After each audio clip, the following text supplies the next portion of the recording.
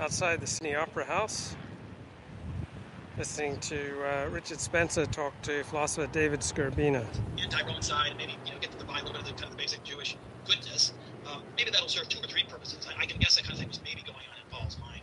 You don't know how much he was really planning. A lot of this kind of, I don't know, maybe it's sort of spun out of control. It was kind of ran away from him. It's hard to tell with Paul because it's such a sketchy theology, and all the details that we know don't come until later. So Paul either didn't know or maybe had nothing to do with all the later details about what the big Jesus did and said. I mean, there's none of that in Paul. Right. It's just the Savior's here. He died. He went to heaven. And you can go to heaven too. Very bare bones. But even that was enough to A, get you opposed to the Roman pantheon, Roman theology, and B, according to Nietzsche, I mean that alone was a highly destructive move because now suddenly your real world, your saved world, is in the beyond. It's after you die. This world is kind of the pain and suffering, and you're carrying your cross with Jesus, and you're suffering like him, and maybe you're dying on the cross or whatever. So this world is a nasty, ugly, suffering place, and the next world is a good place. And that's what you're looking forward to. And both Schopenhauer and Nietzsche kind of said, well, look, this is a highly destructive view of life. I mean, you're supposed to be a creature of... Okay, so it's not just a highly destructive view of life. It has some upsides and downsides like everything else. So telling people that the next world will be much, much better, right, that's going to act as an opiate. That's going to reduce pain in this life. But it comes at a price that it makes this life less important. So people are likely to be less passionate about this life if they believe the next life is more important than this life. But it's also a very easy drug to sell. Of the world, you're in the world, you're part of the world. A normal human being wants to live a good life, to be happy, to be satisfied with how things are, and not view every day as kind of a tribulation and a trial and suffering and pain and nastiness. And maybe I hope someday I'll be better when I'm gone. So both Schopenhauer and Nietzsche said this is a highly life-denying, life-negative view of the world because the true life is the afterlife. It's not this world. It's not here now. It's the next one, and that has all kinds of repercussions about how you live your life and attitudes towards things, and other people, and towards your own health and towards sickness. I mean, really very far-reaching consequences that I suspect neither Paul nor the gospel writers really knew about it. I mean, they just wanted a really good hook. They wanted to really hook people in. Well, what's a better hook than you get to live forever? You don't have to die. You get to live forever in a happy place. And to me, that was just a big hook to get the people in. But there's a lot of really negative consequences for society. I can't imagine if people were at the Sydney Opera House on Sydney Harbour, looking out at the beautiful Sydney Harbour Bridge, seeing all these happy, healthy people. Can't imagine that they'd primarily be looking forward to the next life rather than this life. I think the more miserable you are, the more you're going to look forward to the next life. The happier you are, the more you want to make something of this life. Society over the years, and I think that was to their credit. That's what both Schopenhauer and Nietzsche really latched onto, and they really stressed that point. Right. Well, what are some of those consequences? Because I think there are a lot of contradictions and tensions within Christianity. First off, what you were saying, and also what Nietzsche said about Christianity, I mean, this is obviously true. You're rejecting the world. It's a vale of tears, et cetera. That's only an aspect of Christianity, right? That's the Hellenic mystery cult aspect of Christianity, to reject this world. There are also this worldly affirmations of Christianity. The afterlife is for losers and poofters. God forbid, God forbid. I think a vale of tears, that line, of course, comes from the Psalms, comes from the Old Testament, so all of these things have precedence. But, at the same time, Christianity does exist as a kind of fertility cult. I mean, it is directly... And the chat says, I'm 24 years old, I have no friends, no future, no job skills. It's time that I confront reality. Yes. And you're already doing that, mate. I got great news for you. You're already confronting reality by what you just spelled out. If that's accurate, then you are well on the way towards embracing reality and therefore making progress to succeed in this world. Being Christian, whatever the cause might be, being Christian is directly correlated with having babies. Well, that's a really interesting point, because I think actually that's not true. Or that was actually, I think it was So Christianity acts right now as a natalist movement, but you'll find plenty of things in the tradition, all right, that is anti-natalist, against having kids. So it varies. Very, relatively recent innovation. It's complicated. And there's some really interesting stuff, particularly in Schopenhauer. If you read the second volume of Paragraph Parallelomena, which is really kind of not a well-known book, but Schopenhauer really does a really striking job. He argues that Paul was really anti-family, anti-natalist. And Media Hit says there's no tide to fight against in Sydney. And Australia's had fairly rigorous immigration policies. And so we don't have high rates of crime. Right? It's the best place in the world to be an average bloke. So life is pretty good. This is where the vision comes in, right? So there's lots of passages in the Bible. Well, you're supposed to be chaste and give your devotion to God and don't love other women or whatever. Yeah, but life isn't just theory, right? You got a theory that brings people together, all right? Then it's already on its path to being natalist, right? You bring men and women together, they're going to copulate and have kids, and they're going to form bonds and build families. So it's about 68 degrees and sunny. It's Friday afternoon. It is 3:15 p.m. in Australia. That advice a little too seriously, apparently. Right, but it's interesting. Both in Castrated himself. Both in Paul and in the gospel writers, they hit this idea that you're supposed to love God and Jesus. You're not supposed to have a mortal life of love. You're supposed to give yourself completely to this woman, and any sort of human attachments take away from that.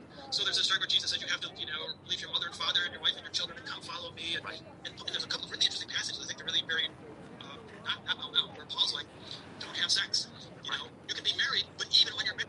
So here the philosopher is concentrating on the words and the theory, all right? But words and theory are not necessarily the things that are most determinative, right? Philosophers love words, academics love words. There's no November here, but there is still no nut November.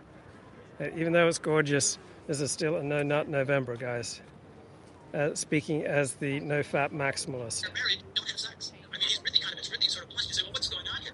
And you're thinking like, well, I don't know, it's kind of a pathological, like, don't be happy, don't enjoy the happiness that goes along with this, first of all. Secondly, it's really an anti-natalist, anti-birth strategy, right? I mean, yeah, but that's just the words, right? And the words don't mean nothing, but they're not necessarily determinative. There are things more important than words, such as the effects of words.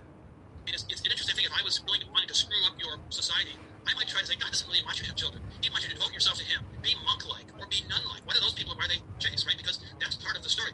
Well, somehow Christianity survived for 2,000 years because it has been substantially natalist, despite these anti-natalist parts in its theory and scriptures.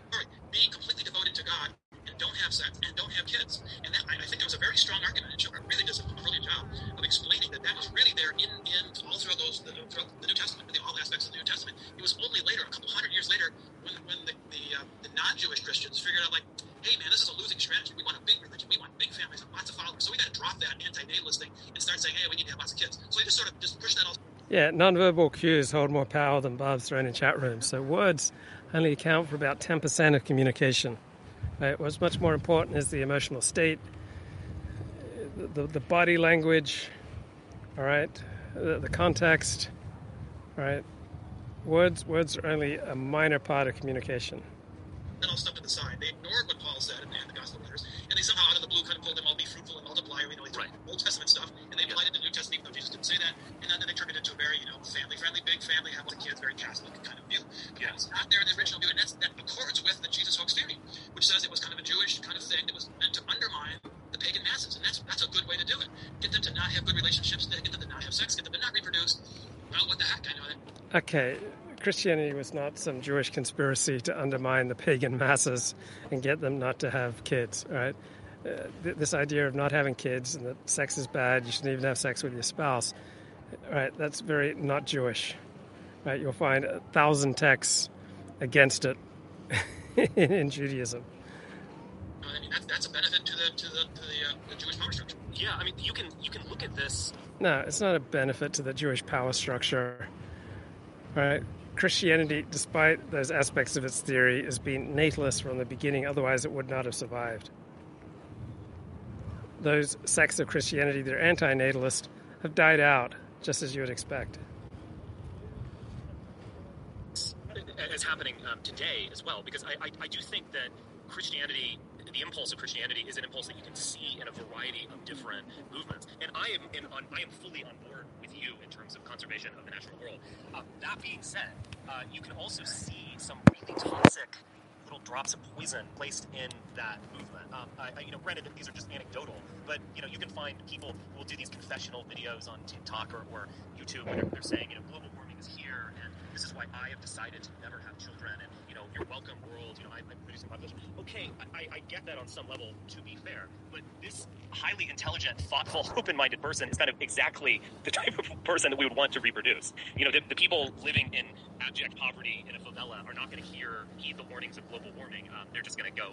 Yeah, that's a good point. All right, the very people who are so concerned about global warming, all right, those socially aware people are the types you want to reproduce. All right, so we're in a dysgenic spiral because people who are the most socially aware and the most intelligent and the most educated, all right, they're the ones who are least likely to reproduce. And those who are the least thinking, those who are the least contemplative, all right, they're the ones most likely to reproduce. So how do we encourage the better sorts to reproduce and discourage, right, those who we don't want to reproduce their bad character traits? This is the magnificent Sydney Opera House. Make you Cavell. They're beautiful. Friday afternoon in the city.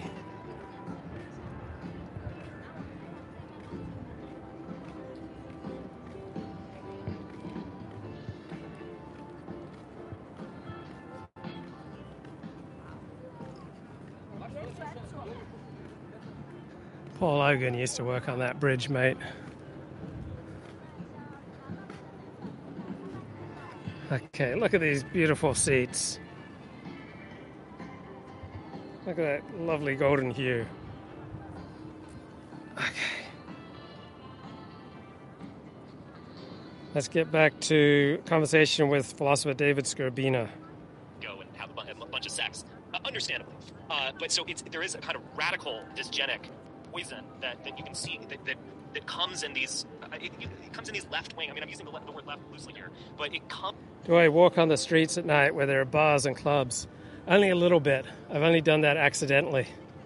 So I've kind of reverted to my 56-year-old self.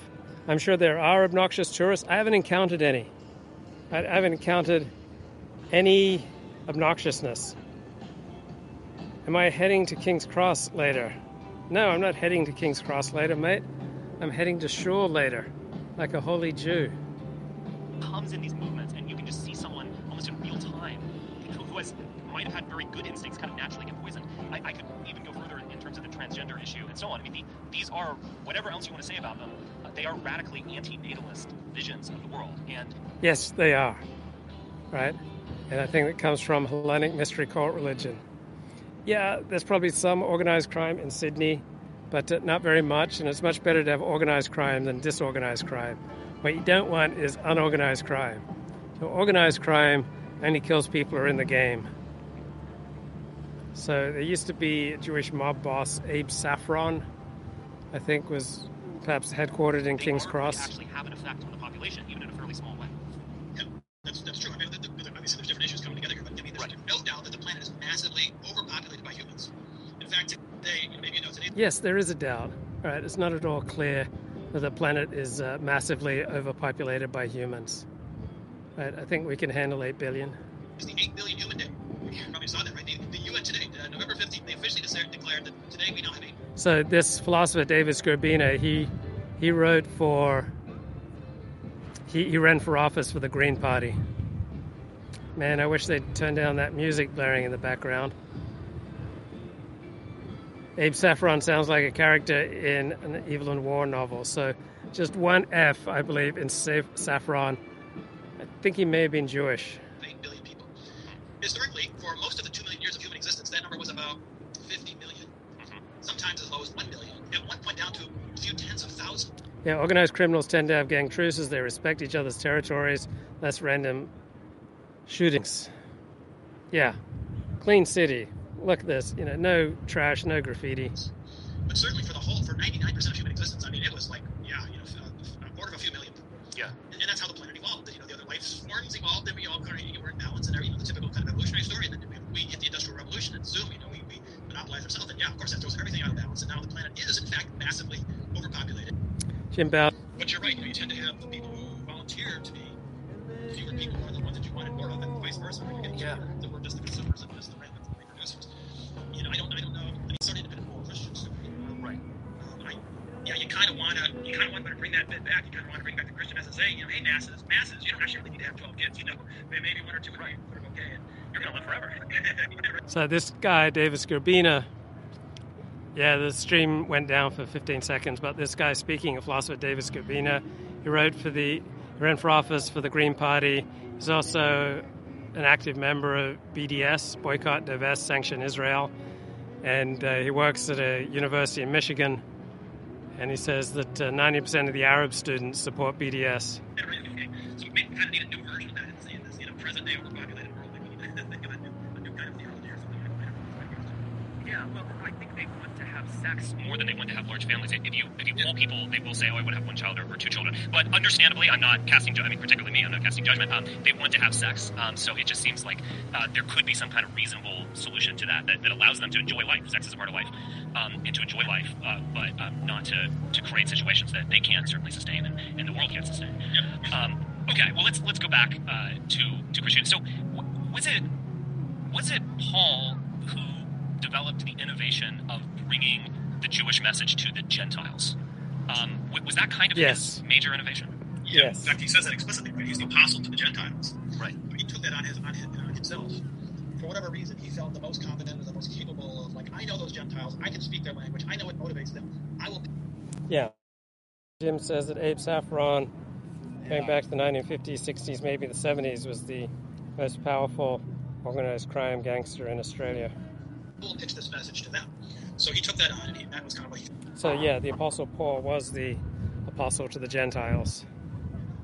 Right, prior to Paul, Jesus' movement was entirely aimed at the Jews. Then Paul came along. They had other people who were working on the Jews. So they kind of had a double problem in this internal Jewish community that they kind of had to maintain. So Abe Saffron ran King's Cross, which is like the vice capital of Sydney. And Australia used to have very strict censorship, anti-pornography laws, but there are a lot of Jewish lawyers and publishers who managed to open up Australia's free speech laws and legalize pornography. And that really got going in 1969 with Portnoy's complaint. So Portnoy's complaint was initially banned in Australia, and then some Jewish lawyers got involved, and they managed to legalize literature like Portnoy's complaint, and that led to the legalization of pornography in general. So Jews led the way, opening up sexual expression in King's Cross, and Abe Saffron was the king of vice in King's Cross. King's Cross was the vice capital of Australia. Hey, this is a good thing for us. You don't have to really believe it. It's not your military savior king that you wanted, but just kind of let us go. Let us run with it because it's going to be good for us on the one hand, and then on the outside, Paul's going saying, live forever and believe in me and follow this Jewish God Jehovah. And this is a great thing. So. Paul seems to have been the first to really pick up that stick and run to the. Yeah, it's a very popular message. Tell people they can live forever. Like if that's your primary concern, your individual salvation, live forever. Christianity does that better than anyone. Gentile masses really push this story. Why do you think it failed among the Jews? And at least eventually. I mean, obviously the first Christians were Jews, but why did it fail? Or is there another story? Did it just fail? Why did it fail with the Jews? Because it's so much the antithesis of the Jewish tradition. God cannot become man. You don't get individual eternal salvation just by believing some things. Individual salvation is not the focus in Judaism, it's more community-oriented. And it's more this worldly oriented than next worldly. So what Paul was selling was a heavily pagan, Hellenic mystery cult religion with a Jewish gloss. Fail among a part of them. Oh, right. I mean, it was never intended for the Jews. Yeah, it didn't fail. We're just a part of Jews. Jews, more than any other people, were the most resistant to the claims of Christianity, because Jews were the most likely to know the Jewish text, the Hebrew Bible, and recognize that Christianity was not a complement to this text. I think Paul never, I think he was just a liar. Right. Jesus, that was intended, don't you think? Or Jesus, if we imagine a kind of minimal Jesus, might have probably existed. Was he What are your thoughts on that? I think the Orthodox Jews were stuck to their warrior king, kind of savior. They were having none of this kind of Jesus who gets himself killed. Well, that's a pathetic figure. We're not buying it. Yeah, the Jews were like Donald Trump. Their war heroes didn't get captured, right? Like, what kind of people glorify war heroes who are only heroic for getting captured? Right? That's not the Jewish perspective. Jewish heroes make a difference in this world, right? If you don't make a difference in this world, you're not a Jewish hero. And they have no reason to. Paul doesn't really want them to change. I think he's really a Judaic Jew at heart. I think he doesn't really want to give up. He doesn't want to. He's just like saying, well, let's just go along with the story. Just understand why we're doing this. We're going to pitch this to the superstitious masses because we can get a lot of benefit out of it. And, you can imagine maybe there was internal struggles. Like, was this a good idea? No, it's not good. You're sort of, maybe it's blasphemous to pick a rabbi and say he's really, he's the savior when he wasn't. You can imagine various, fanatical Jewish groups kind of, go. Yeah, when you don't follow anything. All right, when you don't succeed with anything, right, that was predicted that the Messiah would accomplish, all right, you're 0 for 50, all right, then Jews aren't going to buy in. So, no, it's not a matter of, I think Christianity is bunk. I'm sure Christianity is a valid road to God for many people. It's one hero system among thousands of hero systems, and having a hero system is an absolute biological necessity. You can't live without a hero system. So Christianity works for many people. Man, I'm trying to do a live stream here. Why did I have to blare music in the background? Going back and forth, and you kind of see that if any of that part of the New Testament is true, there was a lot of internal squabbles going on, even in the Gospels. I mean, this is like the Gospel of John, right? Famously, where he talks about he's very anti-Jewish passages, right? Jews are your father is the devil, and so forth, right? Yeah. And so people are acting like, wow, those guys are anti-Semites. Like, no. Yeah, so the anti-Jewish passages in the New Testament take place within the context of intra-Jewish disputes. Yeah, without Christianity, there'd be no 12 steps. 12-step movement comes very much out of American Protestant Christianity. So when I found myself back in churches, in Protestant churches, going to 12-step meetings over the past 11 years, I think, how the hell did my life turn out this way? Never thought I'd have to enter a church again. Thought I completely left that behind. But my life goes full circle. Keep ending up at Protestant churches, going to 12-step meetings. That was one group of Jews voting another group of Jews. That was an inter-Jewish squabble, probably over the theology, because the main group, they want their warrior king, and then the Christian Jews want their little suffering Jesus figure. And you can imagine really getting heated the way Jews like to do. They get really emotional about these conflicts, and then the one Jews say, well, you're with the devil, you're with Satan because you're not going along with this. And I think that shows up in the text, right? And that's so Jews have low murder rates, right? Jews don't tend to commit a lot of violent crime, but they do tend to be verbally violent.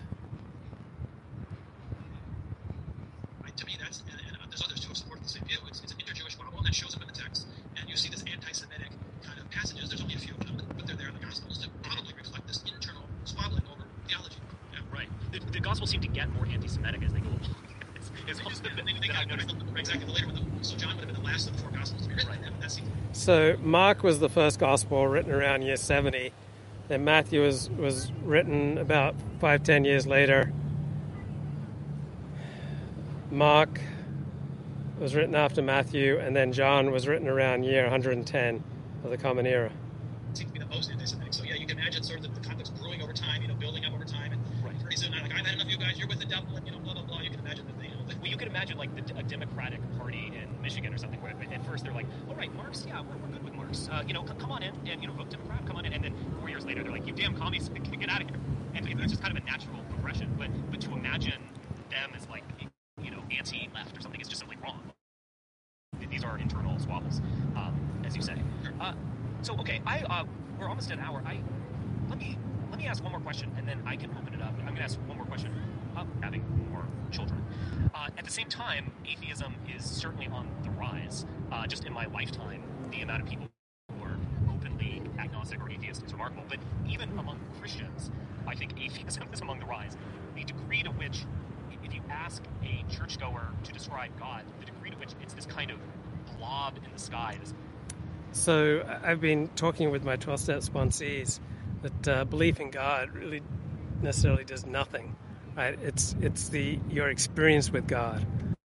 Like many of my sponsees and I, we believed in God when we were still participating in our ridiculous addictions. And where we started to get recovery was when we got some kind of visceral experience of God. And the way that I get that primarily is by listening to 12-step talks and attending 12-step meetings.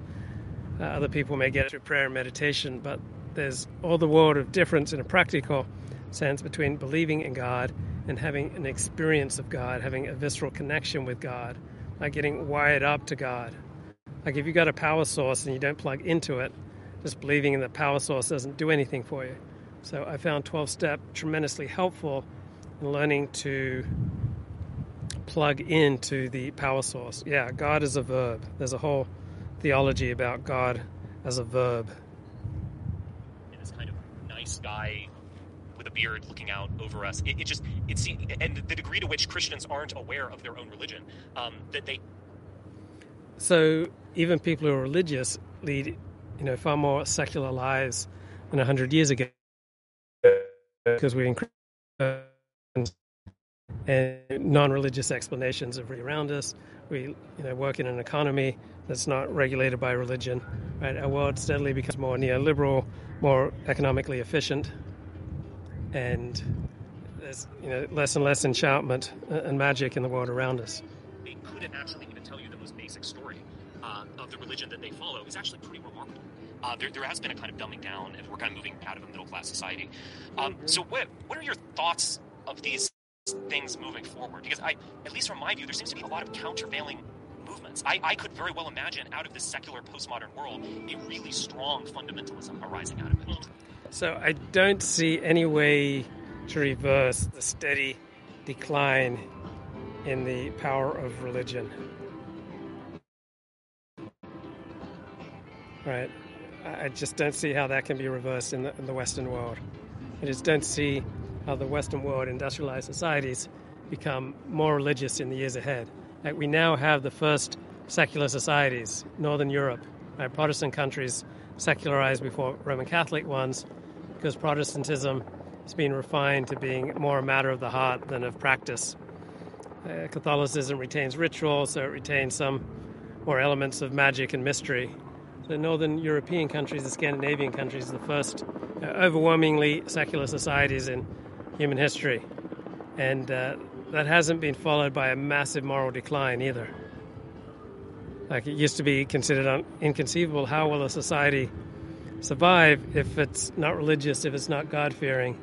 Well, it seems to go on pretty much as it did before. Bye-bye.